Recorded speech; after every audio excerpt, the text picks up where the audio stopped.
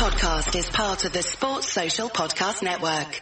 Summer's coming, Washington, D.C., and so are pesky mosquitoes. Don't let mosquitoes ruin your backyard fun. Call your local True Green experts for True Green Mosquito Defense. This science-based treatment will help control mosquitoes in your yard within 24 hours and keep your family and pets comfortable all season long. Save 50% on your first mosquito service by visiting truegreen.com/summer or call 877-629-0092. Say goodbye to mosquitoes and hello to the perfect outdoor space for summer. Call True Green today. Attention Social Security and SSI recipients. If you did not receive an economic impact payment for your eligible spouse or dependents, you may need to file a 2020 tax return with the IRS and claim the recovery rebate credit. Go to ssa.gov/EIP to see if you need to file a tax return and if eligible for other refundable tax credits, like the child tax credit. That's ssa.gov/EIP. Produced at U.S. taxpayer expense. Hello, good evening and welcome to the Fatback 4 Daily. It's your Friday night. Usually it's a Friday night before a game, but we're all in lockdown and Ireland has been announced as another 3 weeks starting from today. So look, there's no football, but we're trying our best to keep up the content. This show is brought to you by Paddy Power, a bookies, a website and an app.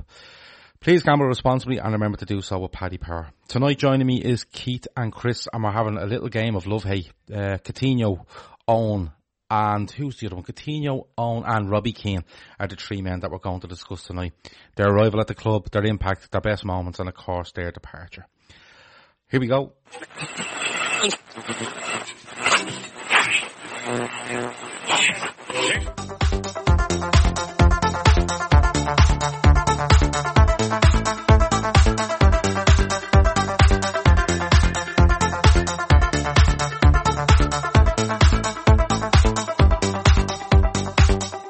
And here we go.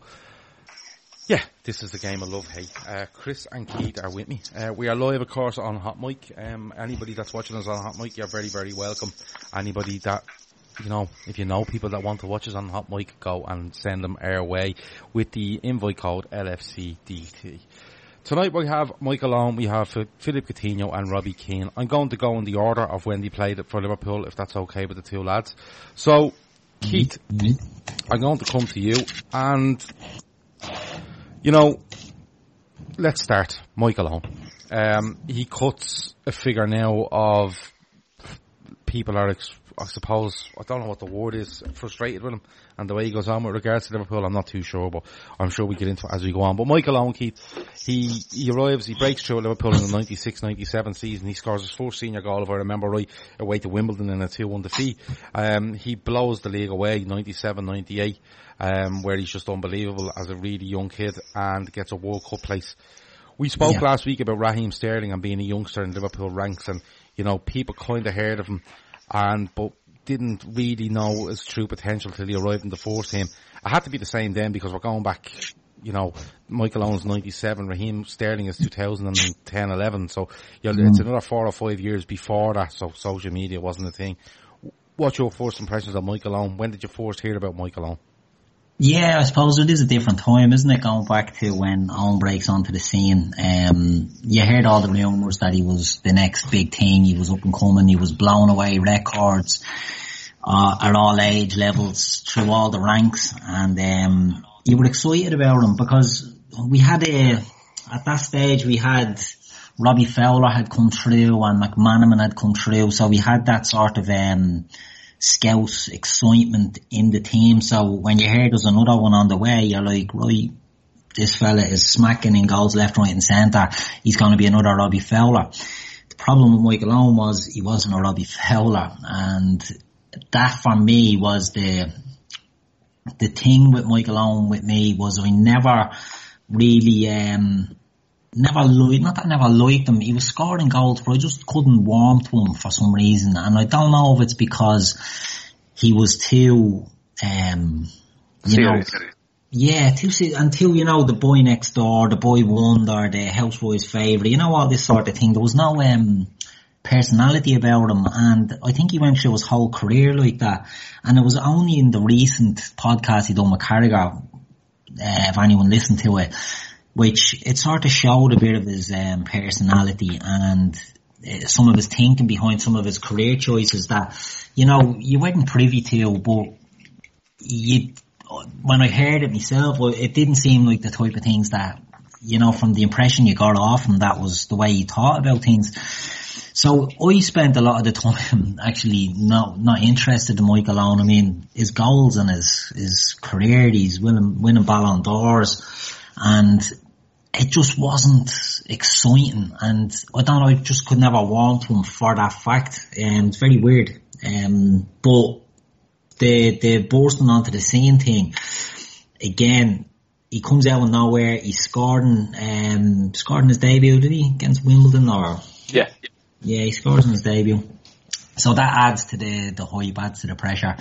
And he goes on, and the thing was then he burst onto the England scene. And with me, Michael Owen was England's Michael Owen more than he was Liverpool's Michael Owen. And I know that might sound stupid, but that's how I always seen him. Now, I know as an Irishman, it's, you know, ultimately I don't really care what players do for England, but I could just never want him.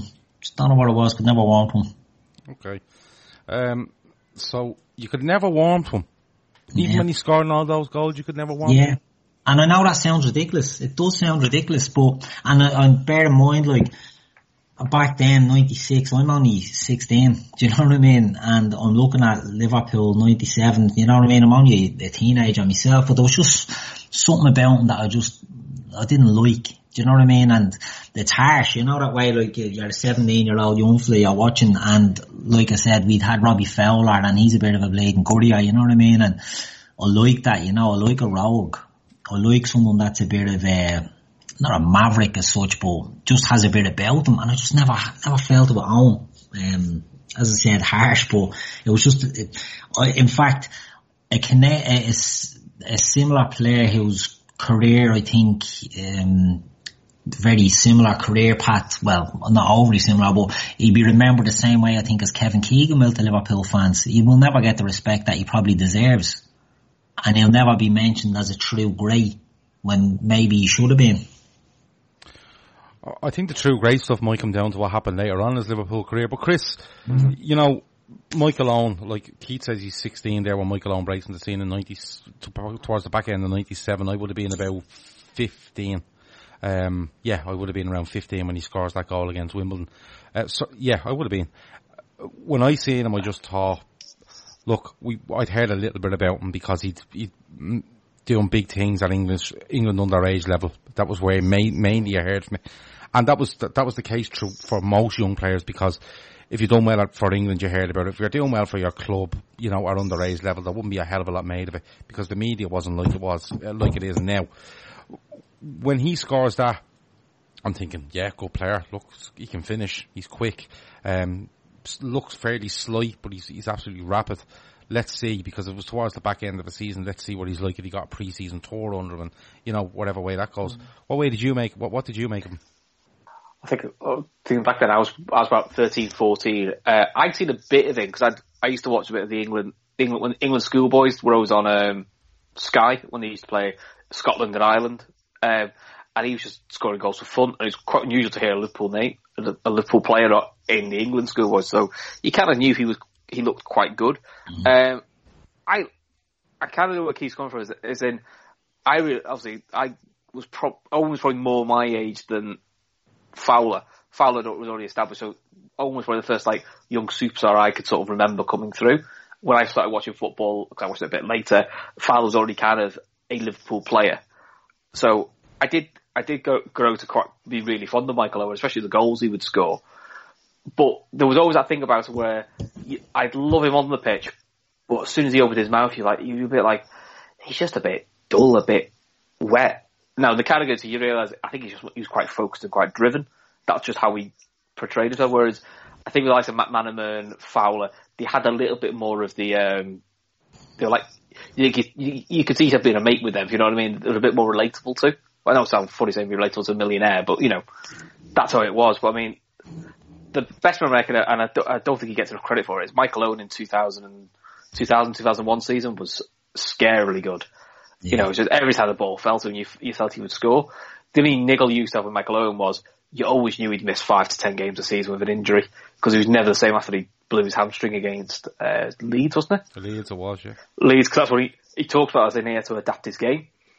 And he just became more of a poacher, which he was, he was really good at. He was still quick. He just wasn't ridiculously quick when he was 18.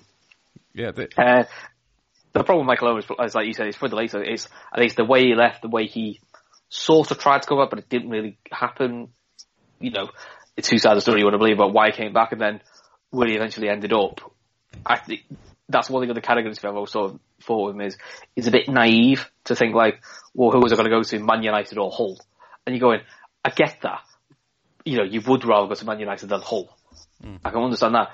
But I think you're naive to think that Liverpool fans go, well, he had United or Hull, You can't blame him. They're never going to like you for that. Ever. Yeah. And I think that's one thing footballers lose track of is, from a career position, it makes sense, but from a fan's position is, you don't go to the enemy. And that's the way you'll always be seen. It's,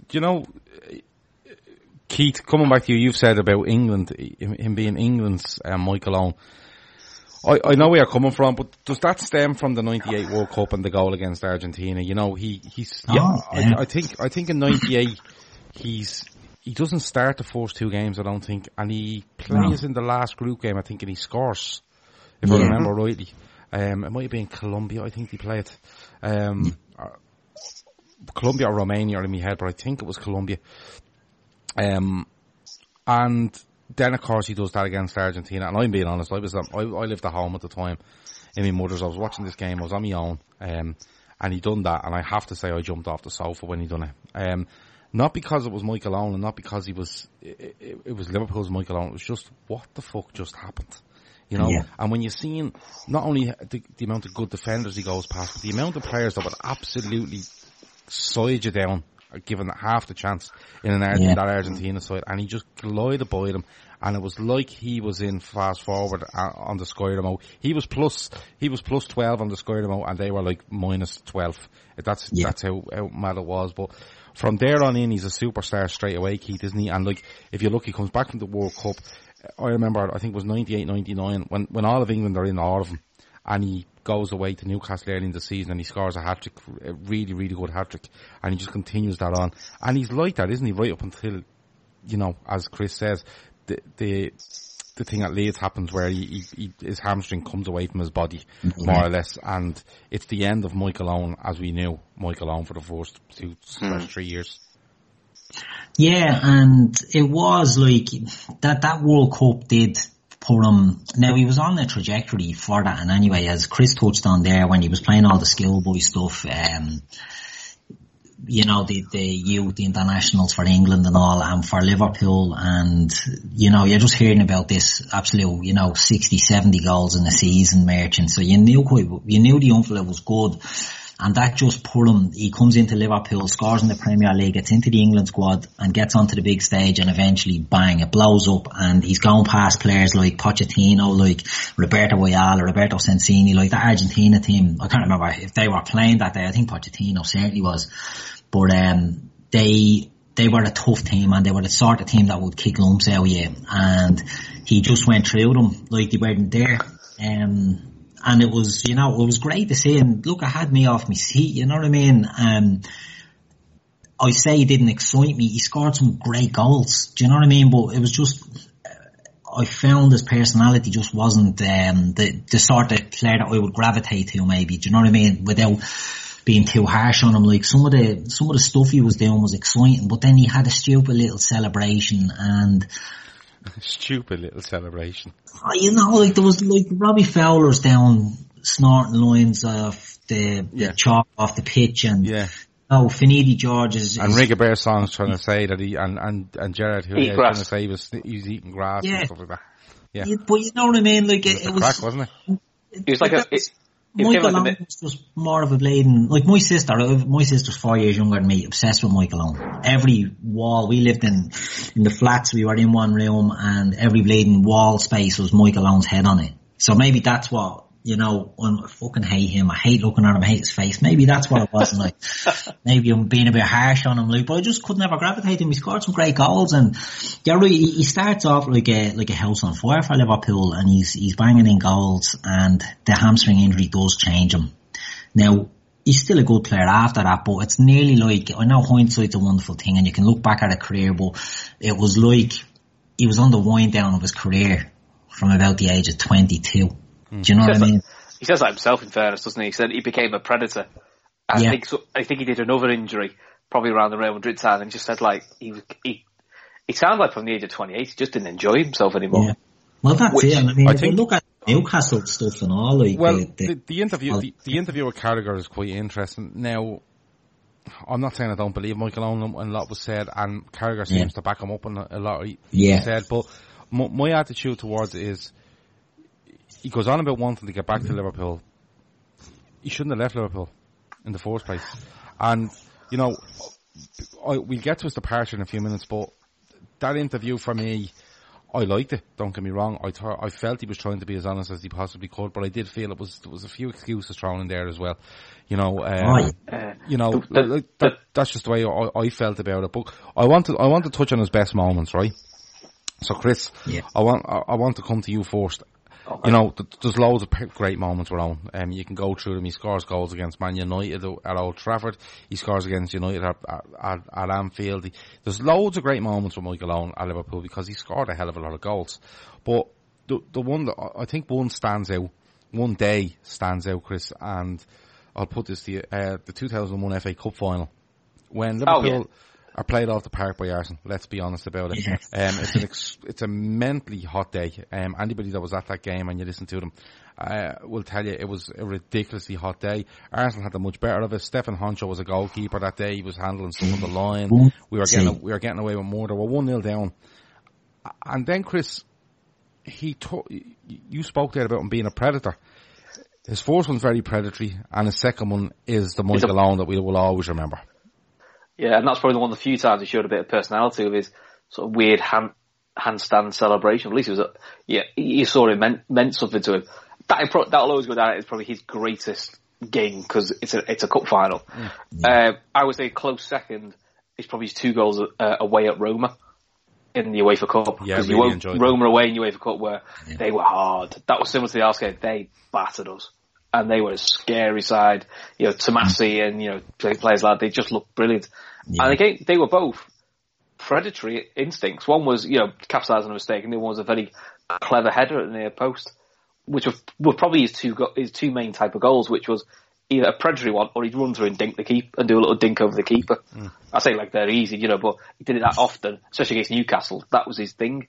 But yeah, the FA Cup final, you know, I remember going berserk I was in my mate's house watching that, and we were all quite down watching, thinking we was going to get battered here. We're going to get battered. And it was the ultimate smash and grab. Yeah. Like, Kev O'Sullivan's asking there, why shouldn't he have left Liverpool? I'll explain a little bit more in a minute. But the first goal, it drops and it's a half volley. He gets in it there ahead of, I think it might have been Adams or Keown, and he bashes it in the net. But the second goal, the ball from Berger over the top, he leaves Dixon he smokes Dixon. And then Adams thinks he's being cute by pushing him out left, but he gets past Adams just enough. And Seaman thinks he has it covered, and he puts it right in that corner. And I remember where I was that day. The pub is called the Back Page now in Fisborough.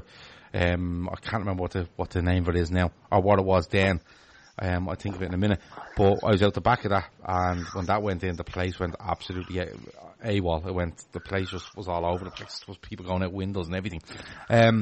But from there on, and it's not too far after that. Like if you look at it, you know, that season, Keith, he helps Liverpool to a treble of trophies. They also qualify. He scores on the final day as Liverpool win away to Charlton to secure Champions League football as well. And you're looking at it there, and you're thinking, at the time, you know, Littmanen is there. I think at the time, Heskey, Fowler, Owen. You're looking at that front four, and you're going, you know what, this team has done that this season. But another season behind him, how good could he be? He wins the Ballon d'Or. The sky's the limit still for him, isn't it? Yeah, it is. It really is. And it's a very underrated season, I suppose, isn't it? Not just in Liverpool, in sort of English football. I don't think they played the maximum amount of games you can play or something that year, did they? Because they went to 2 domestic finals and a European final as well. Like they really did put in the hard yards. But it was a great team back then. And again, it's a disservice to Michael Owen, but you spoke about those other strikers there, and Heskey done all the donkey work.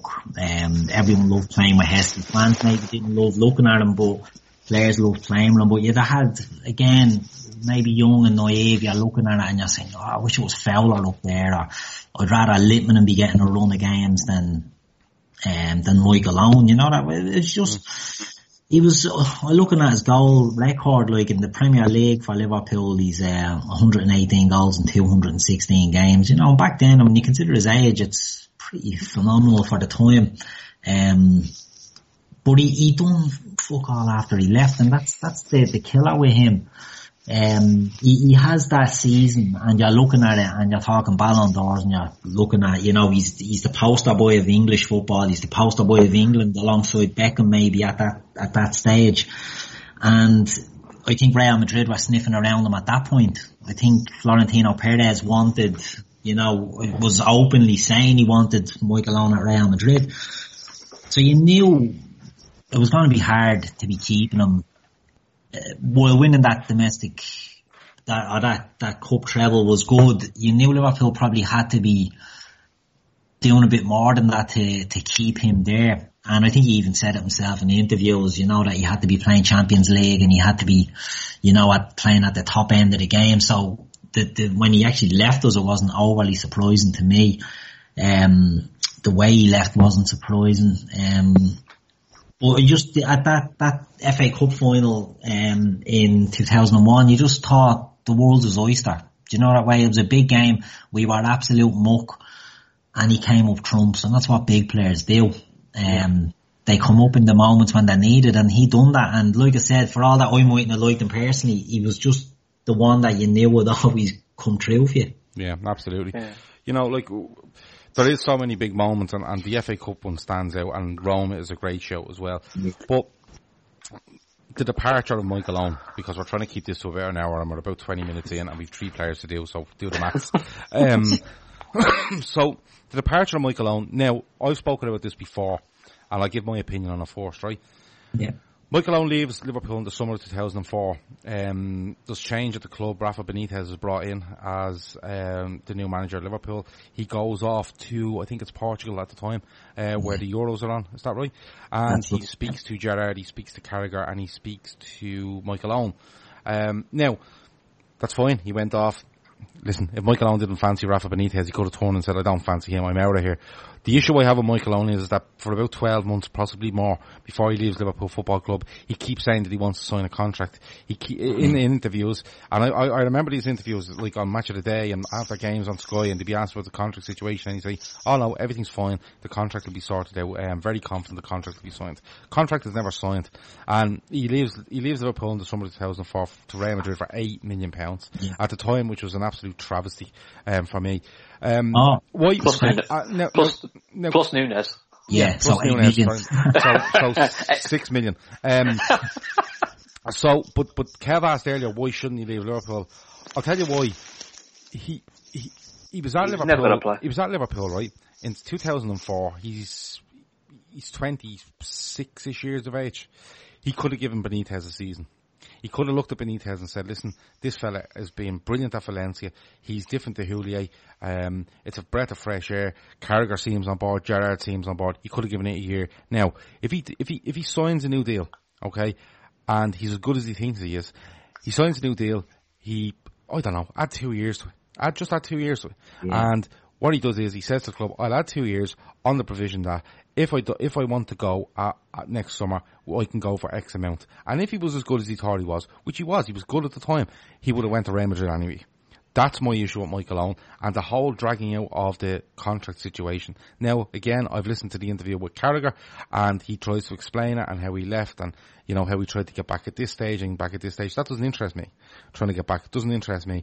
At the time, Michael Owen could have given Liverpool another year, in my opinion. All right. And to make it worse, they go home in the European Cup while he's messing about on the bench, shaving his head at Real Madrid. So, that's my opinion on it. I'm not going to influence either of you. Keith, he leaves Liverpool. What do you make of it? Oh yeah, like I said, you could see it coming. I agree with what you said there about the contract talk. It was always, but again, between all that shite, there was talks of having to play at the top level and all this, and I always felt he was always, fluttering his eyes at the likes of the Real Madrids, Barcelona's, the big clubs at that time.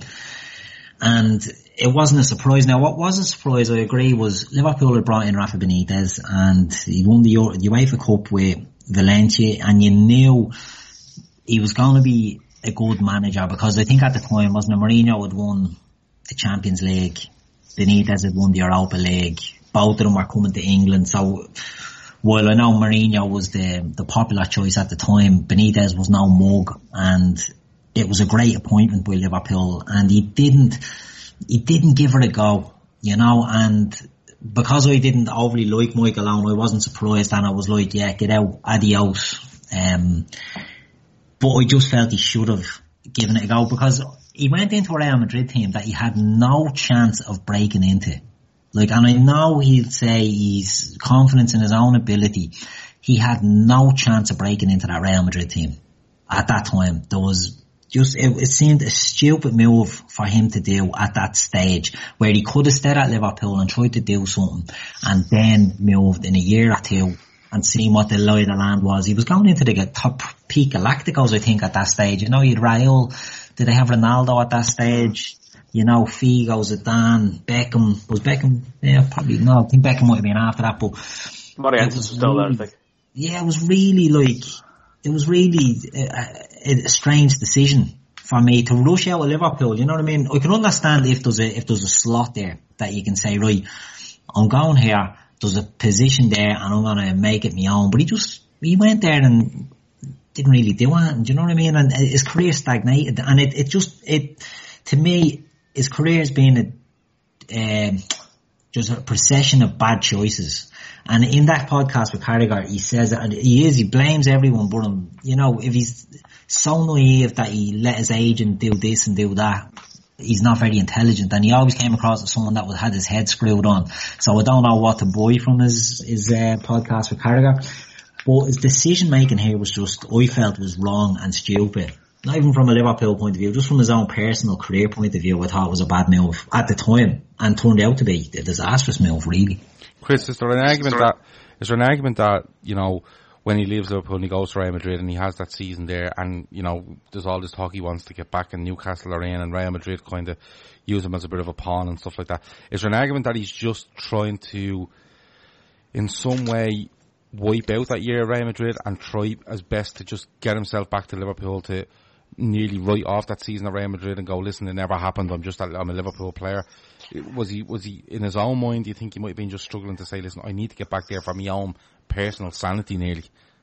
Yeah, I mean, he does talk about trying to do an Ian Rush, doesn't he? Trying it, if it doesn't work, come back to Liverpool, Ian Rush did it. I'm sure he says it, so I'm sure I'll be corrected if I'm getting this wrong. I'm sure though that he talks like he wants to go to Liverpool, so Newcastle comes with a stupid offer.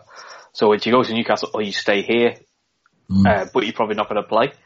And I'm sure he says the line, but it was a World Cup year. Yeah. And that for me was all like, well, if you want to go back to Liverpool and your thing is go back to Liverpool, you say to Madrid, all right, I'll fight for my place. Because to be fair, look, I'm not always his biggest fan. Beckham did that. Beckham got told by Madrid, piss off, we don't want you. Yeah. And he said, no, I'll fight for my place. Ended up fighting for his place, winning the league. And then he went, right, now I'm going. And he went to the MLS, kind of stuck it to Madrid, which, for someone like a Beckham, I was like, fair play to you. You stuck it out, and in fact, you made the club change their mind that they had to pick you. So Michael Owen, to me, that's where you're like, you only gave it a year at Madrid. So why don't you give it a second year and say to, unless you give me Liverpool, if you don't give me Liverpool, then I'll just sit on your bench. That's where I'm always a bit like, Then he's like, I'll go to Newcastle, but I want to go back to Liverpool if I get the chance. It's just like, why don't you come out and shout it? Some players do it. People don't like it, but you want to come back to Liverpool. Say, I want to come back to Liverpool.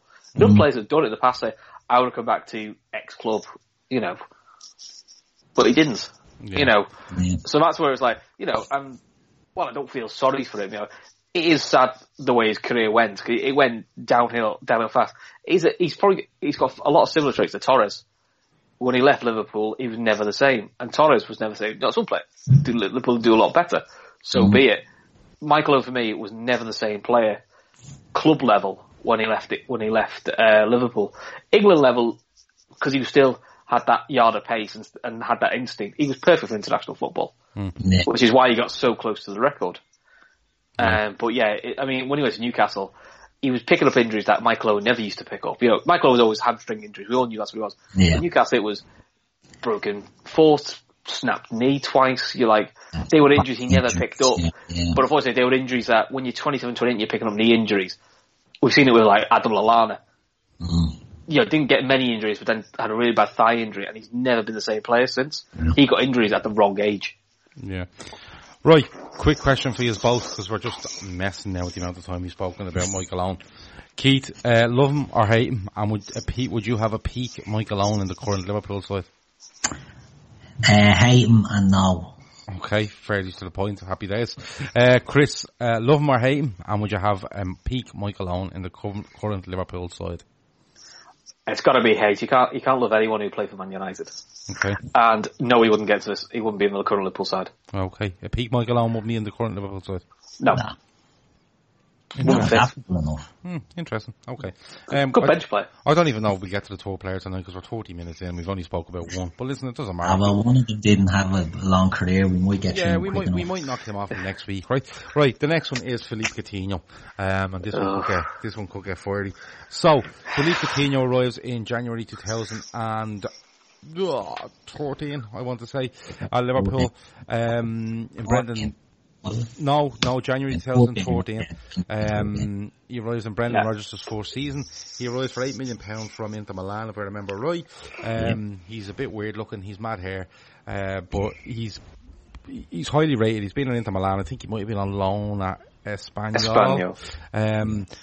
He arrives with a decent reputation. I think there was another couple of clubs looking at him at the time, but Liverpool managed to get the deal done in a deal which more or less showed Sturridge turns up at the same time, and they kind of light the place up between the two of them. Yeah. Chris, Philippe Coutinho arrives at Liverpool. Are you looking at this and going, I really like him, I know stuff about him, I rate him, or are you thinking, Inter Milan, was that loan or Espanyol, is he a bit of a gamble? Because that's what I thought it was. My thought was, because I was like, who the fuck's this? After the summer signing Joe Allen and Fabio Borini, I was like, fucking hell, who's this? Some lightweight lad with mad hair who came on for 20 minutes debut, got knocked over every 2 seconds. Like, oh Christ, what have we signed here? But then he found his feet, and you're like, wow, this lad's got a.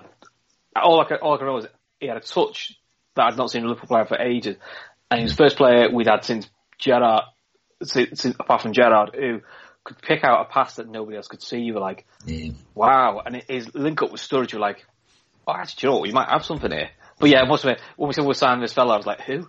And he just landed, this lad who looked about 5 stone wet through and crazy hair. I was like, oh Christ, another Borini.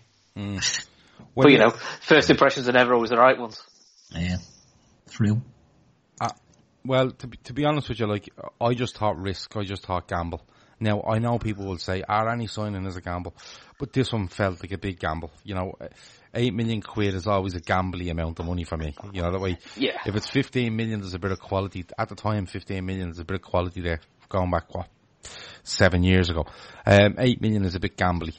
But I was willing to give him a go. He shows up and puts the number 10 on his back as well, which I'm like, yeah, he has confidence in himself. He's Brazilian, so if he can turn her on, you know, so be it.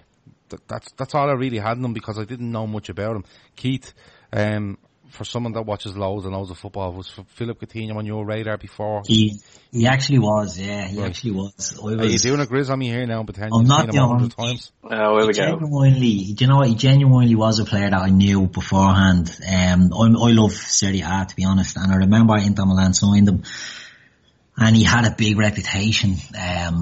at Milan now, it didn't really work out for him, and he then ships up to ourselves. So I'd seen good bits of him and bad bits of him, and I thought, yeah, this could be a good signing for us, because I think back then was Moneyball a bit of a thing back then. Yeah, but Kev O'Sullivan says that's why we have Barini. You know, it was a Moneyball signing that worked. You know, he said Liverpool had an 8 million bid and wouldn't want to match. Sorry, that's about Michael Owen. Sorry, Kev O'Sullivan does say Phil was the Moneyball player that worked. Yeah, he was, because it was a gamble. It was the epitome of what Moneyball really was, wasn't it? Like a player with a high ability, but maybe just in a bad situation, that had come in. So I actually had seen a fair bit of him, and I was excited, but to be honest, he sort of blew me away, when he came, because the worry, and as you both said there, he was a little scrawny fella, you know what I mean? He had a dodgy, big curly mop and all that, and I'm like, I like him, but he can be out-muscled. And will the Premier League be the ideal league for him? Do you know what I mean? If he's sort of drifting out at Serie A, and I know Serie A is a tough league, but he's not imposing himself there. I think he could get kicked from pillar to post in the Premier League, but the link up, maybe it's a nice coincidence that him and Sturridge come at the same time, but they do have an instant and it was great to watch, you know, it really was. And even as the years went on, I think the end of 2 seasons ago or something, they both played against West Ham, I think it was, away. Yeah, it was a crunch game for the top 4. Yeah, it was, and the two of them, and because we had a few injuries or something, they linked up brilliantly again, and it was sort of a reminder of how good the two of them were together. And I think good players can do that, you know. I think that Daniel Sturridge is a very underrated player, in my opinion. Ability wise, you know, like constantly injured, but ability wise, he was class. And I think him and Coutinho came in there and seeing a centre forward that he knew, I can slide balls in all over the place, and this fella is intelligent enough to get onto them, and that played to Coutinho's strengths, because the slide pass is Coutinho's main strength, I think. Right, he's a great striker of the ball as well, but the intelligent pass around the corner or cutting through where there's not a gap to be seen and he's finding gaps, that was always the strength of him. And when you have a striker that can do that, it just suited him down to the ground to have Sturridge there. Yeah. So he scores at home to Swansea, I think, in it might be his first goal for Liverpool. But the one that stands out for me is, it's not a goal he scores. You speak about Sturridge. He hits a ball over the top at Craven Cottage for Sturridge to complete his hat-trick against Fulham, which is outrageous. He ghosts by some, I have a feeling it might have been, your man Brown that played for Spurs as well. What was his first name? Scott Brown. No, Michael Brown. Michael Brown. Sorry. I think it might have been him. He just glides past the midfield and just hits outside of the foot, and he just bends the ball over. He puts it up and down while it's bending left to right. Sturridge is onto it and clips it over. I think maybe in Schwarzer in goal, and it goes in, and Sturridge's hat-trick, and I just thought, that's a ball. That's a fucking serious ball he's at the hitting there. Yeah. And you could see stuff, you know, in him as he progressed. Chris, he turns into a very important player for Liverpool very, very quickly. Like 13-14, we spoke last week about, you know, Suarez and Sterling and Sturridge, but Coutinho seems to find a little spot on that side in the midfield tree. You know, and then they go to Diamond, and he's kind of, you know, they've Gerrard, they have Joe Allen, they have Jordan Henderson, and then they've Coutinho hanging around in a number 10 kind of position. You know, when it was not that when he went Diamond or 3, he was finding a spot on this side as 13-14 goes on, and he scored some good crucial goals there. I can remember Spurs at home in a win, obviously the Man City one, where Kompany makes a mess of it. But he quickly becomes like, you know, like Sterling becomes a big player for Liverpool, and Suarez gradually just turns into everything about Liverpool. Coutinho, after 6 months, goes into 13-14 and is still only a player for 6 months at Liverpool, but 6 months down the road, he is so important to us as to what we're trying to do. He is, yeah. I mean, I think even in 13-14, he still rotated quite a bit in and out, but he just becomes a very, not squad player, but a first teamer that he may not be the regular, but when he's in the side, you thought he can do something. And there was still probably the worry of physicality wise, but yeah, he started to get a few crucial goals and, pass. I mean, his City goal is probably the most iconic goal. That's probably, that must have made that, when that goal went in, I thought that was the moment for the title. Again, how wrong was I? Unfortunately. So he just, one thing with Coutinho, up until the time he left, every year, he got a little bit better and he added a string to his work. He eventually started to get better with his long range shooting. He would score some wonders with his long range shooting, but there were times where it'd be the fifth effort, and there were times where, for fuck's sake, pass it. But the one thing he developed probably in the last 2 years, which I still think is the one thing Coutinho we've never replaced properly inside, is somebody to take a free kick 30 yards out. So we have a free kick 30 yards away from goal. If Suarez or Coutinho would take it, you're thinking, this is working the keeper. And 8 times out of 10, we probably did. I think in the current side, that's what we don't have. Yeah. Trent can do it now and again. Salah thinks he can. Shaqiri is probably the best at a lot of them, but he doesn't play enough. But he's unfit, and Salah, of course, he thinks he can take an attacking free kick, and I don't think I've ever seen him at a target yet. So I do think that's one part of his game we have missed. Unfortunately, my thing with Coutinho is it's very bittersweet with him. As I actually think he gets the easiest ride out of all the love-hate players. So Owen, Torres, Suarez, Sterling. This fella gets the easiest ride, and to me, he's the biggest snake the way he left compared to the others. And I know that's controversial, but he seems to be, because he was a great player, everyone liked him. Wow, yeah, but players do that. We'll let him off. The way he left the club, to me, was bang out of order. And I can't be arsed with loving that everyone keeps saying, let's bring him back. My opinion is, sod him. He's failed in at Barca. He's hating it at Bayern. Maybe come back to Liverpool. No, you shit the bed, get out, go. So I'm very bittersweet with him. Ability-wise, he's brilliant, and I can see a lot of perks in him, but I can't take to him now. To me, I'm one of those like, no, you've done, you're gone, go. Yeah. Or we'll go into why he left later, but, Yeah, we will. We absolutely will. There's a couple of points in here. Megan says Phil scored some amazing goals, but the way he went about wanting to leave the club, outing a transfer request before the new season and faking back injuries, she lost a lot of respect from. Kevin Sullivan says, if you've ever listened to World Football, phone in BBC 5 Live at the time. Phil Vickery said he was very skillful, but needed to grow up physically and mentally. Avo says there was an article in the Mirror with Klopp talking about Phil, said he would stay longer to help us after the Lallana injury. Klopp said he was very loyal to the club.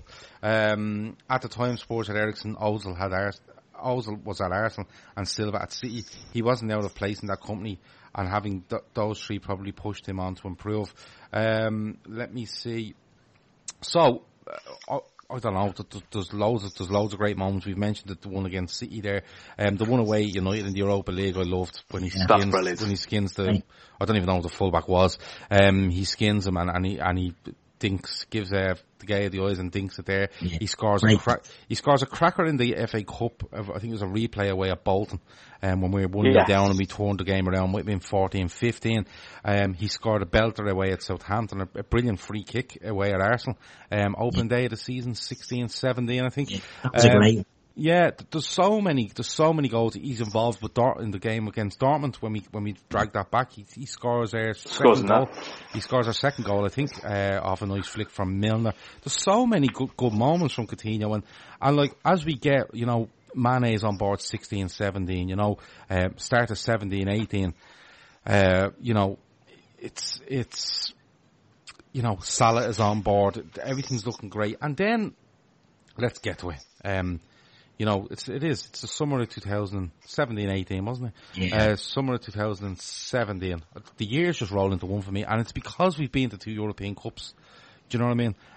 But no, start of 17-18, Keith, he's, we're looking at it and we're going into the season and we're thinking, Mane's flying, Firmino's flying, Salah's on board now. We don't know what we're going to get to him, but, we've seen his quality in Italy, and we've all the faith in Klopp to do whatever he possibly can with this player. Coutinho's there. They were calling it the Fab Four. Everything's absolutely ready to go motoring.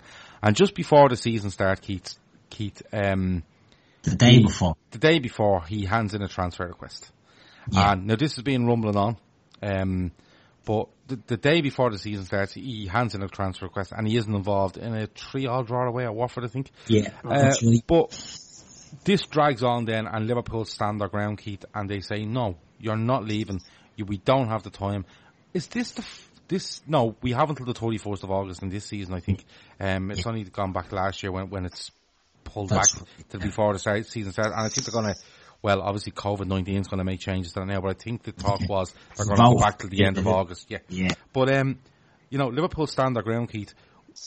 When this happens and he hands in a transfer, are you thinking, someone needs to save the situation, what's going on? Or are you thinking, fuck him out the door? Yeah, I thought fuck him out the door. And in some ways, I spoke about this on a previous show. That was all Barcelona were in his ear telling him, look, we want you. The only way we're going to get you out of there is if you start acting the bollocks and you start saying, look, you're not going to play, you have an injury, you're going to print a transfer request and they'll get rid of you. The timing of it was the biggest kick in the teeth that we've had, because you're right, Salah had only come on board, but I think the pre-season we looked mustard with they looked sharp, they were all clicking, they were all pouring, and we looked like, this could be a serious team. And to do that, of all the times to throw in a transfer request, I think personally, right, Klopp would have got rid of him there and then. And I could be wrong, and I'm guessing that Klopp will come out and say, no, he was an important player, blah, blah, blah. I think it was Tom Werner might have come out at the time and said, no, we're not accepting this, go away. FSG and anyway jumped in. And it was after the whole Suarez, I think, and Sterling, one after another. And they came out and said, no, under no circumstances are we selling them. And I think we were sort of snookered ourselves a bit there, because we the player who wanted out, and we've come out and said we're not going to sell him. I think Klopp was with you. I think he was. I think after the interview, he said, "The club have spoken. The club have said he's not for sale. I have to respect the club's wishes." That was clear. That was clear as day as Klopp saying, "You don't want to be here. Get out." It's all about wanting players there, isn't it? And that I think there was. I think there might have been stages to this, because, like, if you look back and like at the time now, I was fuming over it. And the reason I was fuming was, I was looking going, how can he do this on the eve of the season? Like, if he goes to them at the end of May and says, listen, I've heard Barcelona are interested, I'd really like to go there. Can we make something happen? Listen, I'll hold off the deal until you sign whoever, and then I can leave. So people aren't holding you to ransom because Barcelona have paid, 100 million plus me. That would have been fine. But to do this on the eve of the season starting and leaving Liverpool with a massive hole in their squad, for the position he played, plus, 2 weeks, 3 weeks to sort out a replacement, and everyone knowing Liverpool are awash with money now because Barcelona have given them, at the time, probably would have been around 100 million quid. And they're scabby as well. Yeah, but that really annoyed me. The thing with Klopp was, though, I agree. I think Klopp would have had him out the door. I don't think Klopp would have went, fuck you, good luck. I think Klopp, and it's been fairly well documented that Klopp has said to him, listen, has definitely spoke to him and said, listen, and the quote is, go there and you'll just be another player, stay here and they'll build statues of you. I've no doubt that Klopp went and tried to speak to him, but I think if he got a negative response there, which he obviously did, I think Klopp then turned around and says, no, let him out, let him go. But FSG have to go, now hold on, we have to show some strength here or we're going to get picked off all the time. Alright, you don't want this player, and that's fine. You've no ties to him, and if he goes, you feel you can deal with it in whatever way he feels best. But we have to show some strength, not only for ourselves, but for you now in this situation and going forward. Because, if Klopp lets Coutinho go there, or the club just let him go, people just turn and go, well, who else is there? Mane's next. Salah has a good season. He's next. Firmino will be picked off by a Juventus or a Real Madrid or whoever. So if FSG did have to make a stand, it may have not upset Klopp, but gone against what Klopp wanted at the time. But I'm sure Klopp would have said, yeah, fair enough. For the greater good and the bigger picture, we're going to have to play this game. The funny thing is, Chris, he doesn't get the transfer. Alright? The transfer window passes and he starts playing for Liverpool again, and he probably has the best couple of months of his Liverpool career, stats-wise. Yeah. Stats-wise, yes. My big thing with Coutinho has been, he was always a front three player. And I thought, well, great, now we've got a front four. You pick three of the four, which is what we want now. We're still at that stage now where we've got a front three and we want another quality addition. Yeah. So that's what we would have had. And look, he was scoring great goals for us. He was being influential. But he had this where I got really pissed off about him was he decided he's got a back injury on the eve of the Hoffenheim game, which is a crucial game we need to get into Champions League. But then he could fly to Brazil and play for Brazil. I didn't know long distance flights cured a back. Yeah. For someone who has someone who's hurt the back in the past, I'm pretty certain it doesn't help. Yeah. But then we had to then spend the next month pandering to him, playing in midfield to get him fit. Yeah. And then you saw games like we got knocked out of the League Cup by Leicester because he can only do 45 minutes because he's not fit enough, because he's been injured, basically sat on his arse for the whole of pre-season. So he did all that, and what really annoyed me, where I as good as the goals he was scoring that season was, it was Chelsea at home. We played a midfield three. He was the midfielder, and that was the game that said to me, he is never good enough to play midfield, and when he goes to Barcelona, he won't be good enough to play midfield there, which is on the ball, or he can do a slide rule pass, he can score from distance, he's brilliant. Off the ball, he cannot be arsed. He doesn't track runners, he doesn't get into position, he doesn't hassle, he doesn't shuffle, he doesn't do all the things a classy midfielder has to do. And people say, oh, it's not a Henderson thing, it's not a Wijnaldum thing. Watch Barcelona, watch Busquets, watch Iniesta, watch Xavi. They're three skillful players. They work their bollocks off. Watch Rakitic. Rakitic, they work their bollocks off. You can't the ball. Chelsea worked out. Do you know what we'll do? Hazard, just stand behind Coutinho because he won't touch you. And that's all he did. He spent the whole game, it's all first half, stand behind Coutinho, running off him, and they murdered us first half. Second half, what happens? We bring somebody else on, move them further forward, and lo and behold, we're okay again. And then what happens? January, again, the miraculous back injury comes back, right in the eve of the City game. So again, we go into the City game with no bloody Philippe Coutinho, but we managed to win the game. But the one that annoyed me was, we all know, Sky sources. We all joke about it. He reads Twitter. His agent deliberately leaked something to Sky, because I remember the smartness of the Sky guys going, "Don't question our sources. We know this is true." And this is what he's had his transfer request in. So again, this is my frustration with Coutinho is, yes, he did have a good 6 months, and he scored some great goals. He showed the class he has, but we already knew he had this. We already knew he had this level. So this is not like he was doing something different. He was showing this level. But to me, it was still pandering to playing central midfield, and he still fucked us off anyway. Yeah. And then, so my general feeling of Coutinho is, the best thing Coutinho's done for us now is he's created the perfect warning for Klopp now, which is the players going, "Do you want to go? Cool. Look what Phil did. Fuck off then." Yeah. How's he doing? And like Kev O'Sullivan says there, I wonder how much Suarez was in his ear to push the move, and his buddy Neymar. But you're right. When Neymar played together for years in the youth team. Well, Neymar had already gone to PSG. Yeah, I know, but which kicked it all off. Yeah, but Neymar was going to tell him to go to Barca anyway, because him being friends with him, and you're playing with Barca. The Brazilians see it as a bigger thing to be playing for these clubs than any other club. It's just the way it is.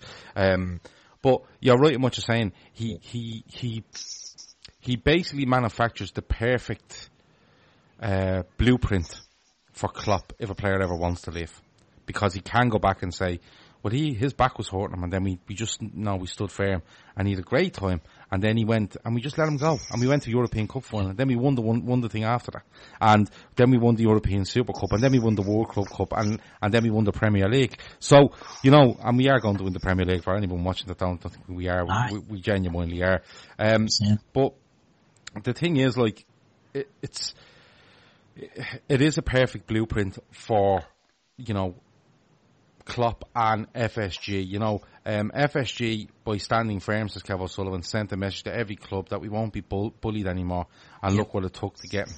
Yeah, so we 142 million is the fee, and then apparently there was something written in that if they ever want to sign another player off us for the next 5 years, they have to pay a tax on that. And look, he ends up at Barca. They don't like him. The fans don't like him. He's on loan at Bayern now. There's talk of him being linked now with, Chelsea and Everton and all sorts of stuff. But the big question before we go, lads, Avo says he loved him at first, then hated him, but would have him back as a bench warmer. That's the question. Do you love him? Do you hate him? Would you have Pete Coutinho back in this Liverpool side / squad? Chris, I'll let you go first. Still hating the way he left. Mm-hmm. Not going to change him from that. I would have him as a squad. I would have a player of his ability as a squad player. Mm-hmm. But to put it out there, he will never ever come back to Liverpool, in my opinion, because I still think Klopp can. I think it still sends the wrong message if you bring him back, which is act like a dickhead. You know, do what you want, go and be crap somewhere, but don't worry, Liverpool will take you back. No, you've got to stop that. I think he has to be the warning now. So I'm not saying players can't leave and come back, but there's a way of leaving. And I think, you know, players basically at the end of the summer, win the Premier League. Mane goes to Klopp, going, look, what if I can do at Liverpool? I want to try and look at Bayern, or I want to try and look at Barca. Do you know what? Klopp will probably let him go, but that gives Klopp the whole summer to get his replacement in. And do you know what? Most people will go, fair enough. Keeps his head down and just goes when we just found out Sky Sports News, Mane's gone to Bayern and, you know, Liverpool have signed, I don't know, Mbappe to replace him, something like that. When you go, right, okay, the plan's sorted, we can see the plan, gutted he's going, but fair enough, he's left in the right way. But like how Alonso left. You're like, fair enough.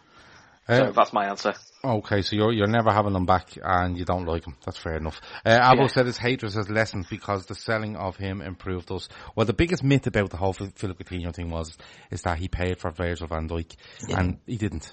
And that's a lie. That's happening. Oh, no. Oh, that's the other thing. That's the other thing as well. Let me tell you something.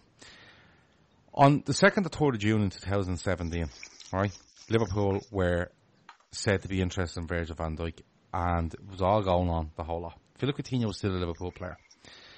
Liverpool got themselves into trouble going into the end of June / July of that summer with regards to Virgil van Dijk because he brought him to Blackpool and he went on the waltzers with Klopp and he bought him a stick of rock and all that. Right? Dipper. Yeah, the whole lot. So, Philip Coutinho never financed Virgil van Dijk. Okay, Philip Coutinho is leaving, you know, just after Virgil van Dijk arrives. But Virgil van Dijk was going to Liverpool whether Coutinho was there or leaving or not.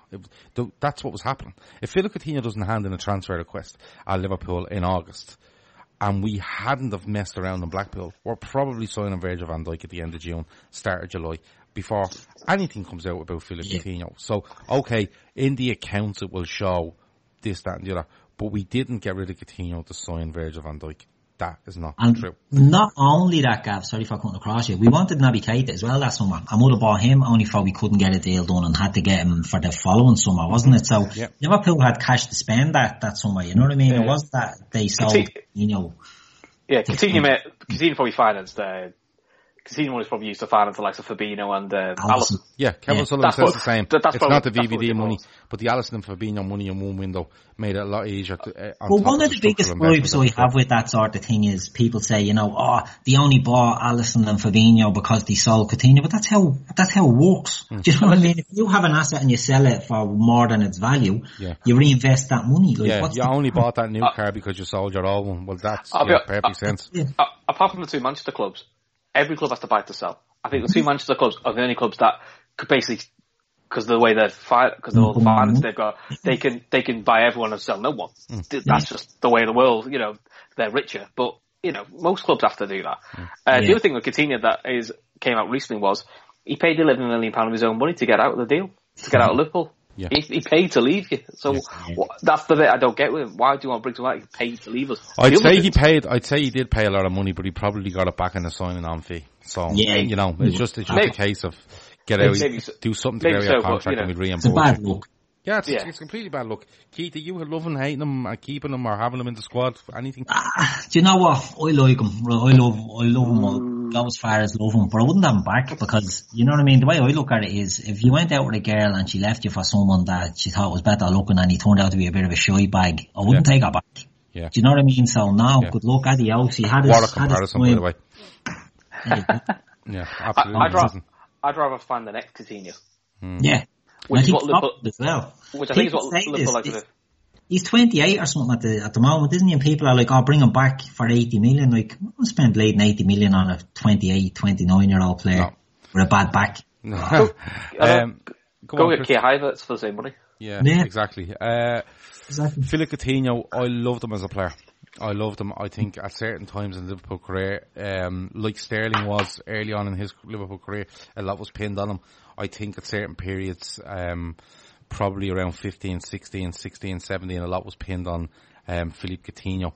And he held it quite well. He scored some sensational goals. He had some really good games for Liverpool, sensational games. You know, we helped them qualify for the Champions League, so you have to give that to him. But the way he left was appalling. It really was. I think he could have went. Listen, Barcelona didn't decide on the 8th of August, the day before we signed. He played Watford that he wanted Philippe Coutinho. That was in the works for a long time and planned for a long time. So, you know, he could have been more upfront about it and went to Liverpool in June and said, listen, this is what's happening. I would like to do this and work something out amicably. Where today we could be speaking going, in fairness to him, he's a straight up guy. It hasn't worked out for him. We feel he could do something here. Do you know what name jumped into my head when I asked about him coming back? Mario Götze. Yeah. Now Mario Götze has recently, in the last 24, 48 hours, has said that he will leave Borussia Dortmund on a free transfer, right? Yeah. And Mario Götze was at Borussia Dortmund under Klopp and went to Bayern Munich, and his career fell apart. Let's be honest about it. Everything he had at Borussia Dortmund just couldn't be replicated at Bayern Munich. He ends up back at Borussia Dortmund. And I'd say a little bit of Klopp, if Coutinho ever showed up on the horizon again, realistically, I think a little bit of Klopp would say, well, I watched Götze do that, and he went off. And then he came back, and he wasn't the player he was. The spark had gone out of him, and they're just too hard at that age to get the spark back into. And I think the Mario Götze situation between Dortmund, Bayern and back again may be something that'll be flagged up in Klopp's mind if the Coutinho thing ever came about in, you know, the next 6, 12, 18 months. The difference there is a good comparison. The difference there is, and I think Klopp may have said something along these lines, in Germany, Bayern Munich are the team that if they want your player, they take your player and you can't do anything about it. I think with Coutinho, I think Klopp looked at Liverpool at that stage and thought, right, we're after getting Salah and with Firmino, with Mane, we're building something here to make a challenge. Coutinho then pulled the rug out from underneath him. And I don't think he would be as forgiven as he would have been to a Mario Götze. Do you know what I mean? He was a father figure to Götze as well. I think Götze left us in the right way, as in I think Klopp knew he was going. I think Klopp spoke about it. Not about the part and just the way a player goes from being this sort of player and then the spark goes out of him completely. That's just the way it is. Would I have him back at Liverpool? Yes. I would have him back at Liverpool. All things being equal, if Klopp wanted him, I would have no problem with Philippe Coutinho coming back because I still think he's a really, really, really good player. I think there's certain games where he would suit us down to the ground, and I'm always for having really good players in our squad regardless of who they are. I would have him back. Do I love him? No. Do I hate him? I think hate is a very strong word in this one. I think I'm more disappointed in him. But I think you sound like his dad. No, I am more disappointed in him because I look at him. I know what you mean. I'll put it this way: if he went away and he was tearing it up at Barcelona, I'd hate the fucker, right? Yeah. Because I'd say he could have been. But looking at just the way things have gone and Bayern and it's not really working there and like being linked with fucking Everton, for fuck's sake, you know, no one deserves that. So to me, I'm just more disappointed in him. But do I think it'll ever happen? Do I think it'll ever happen? No. But I think if things fell, you know, square pegs for square holes, and it could be done. Not at the money you're talking, by the way. Well, that's the key. Not for that money. If something could fall where you could get him back at a reasonable amount of money on a reasonable weekly wage, and the Klopp, most importantly, Klopp and the squad were happy with it, I think I would go with it. A few more comments before we go. We couldn't afford to have a Coutinho in the team. Our players have a rigid formation now. He used to go missing, says Avil. Kevin Sullivan said, I'd have that type of player again. A 21-year-old to develop a Cantwell type or Auer. Is his name Auer off Leon? I don't know. Never know. And Kevin Sullivan says, let me see. West Ham are in big financial trouble. Owners put 30 million in and players defer a percentage of wages. Jesus, they are in trouble, and it's only going to get worse when the season starts back because they didn't want it to start back, and when it does, they're going down, and then all the shit's going to hit the fan. It's been a really good show. We were meant to get Robbie Keane in on this one as well, but it didn't happen. We're an hour and 3 in, and that's enough for a Friday night. It's been like his career for Liverpool, that. Yeah, well, listen, we might squeeze him in. We might squeeze him in next week when we do it. I'd like to thank everybody that's watched tonight. I'd like to thank everyone that's our subscribers that have watched on Hot Mic, are people that have visited in, the people that have liked it, are people that have followed. If you're watching and you haven't followed us yet and you just popped in to have a look, follow us. We have a bit of a laugh while talking Liverpool and general football at times as well. We are also on, obviously, Twitter/Periscope and YouTube. We vary our shows between all these different platforms. Hot Mic is the one we're trying to have a little go on at the moment. But it's been really good. I'd like to thank Chris and Keith for joining me as well. It's been a really good Friday night. And listen, we'll keep you up to date on our Twitter timeline as to what we're going to do on the next show. Chris, thanks a million. Thanks for having me on, mate. No problem at all. Keith, thanks a million, man. Always a pleasure, Gav. Talk to you in a bit. Over and out. When you get a ticket for not wearing your seatbelt, it comes from the police. And from your mother. And your best friend. And your family. We want you to buckle up every trip, every time. 3 out of 4 people ejected from a vehicle in a crash will die. If you won't do it for yourself, do it for us. We like having you around. Click it or ticket. A message from the Michigan Office of Highway Safety Planning. Ese último McNugget me toca a mí porque soy la mayor. ¿Y eso qué tiene que ver? Los mayores se respetan. Eso no existe, ¿cierto, mamá? Ya, quédense tranquilas. Aquí hay otra cajita de McNuggets. Respeto, ¿viste? No hay rivalidad cuando hay McNuggets deal. Hay un deal para cada salida familiar en McDonald's. Compra uno de tus favoritos, como unos McNuggets de 10 piezas, una Big Mac, una Quarter Pounder with cheese o un Filet-O-Fish y te llevas otro por $1. Por tiempo limitado, precios y participación pueden variar. Válido para un producto de igual o menor valor. Sports Social Podcast Network.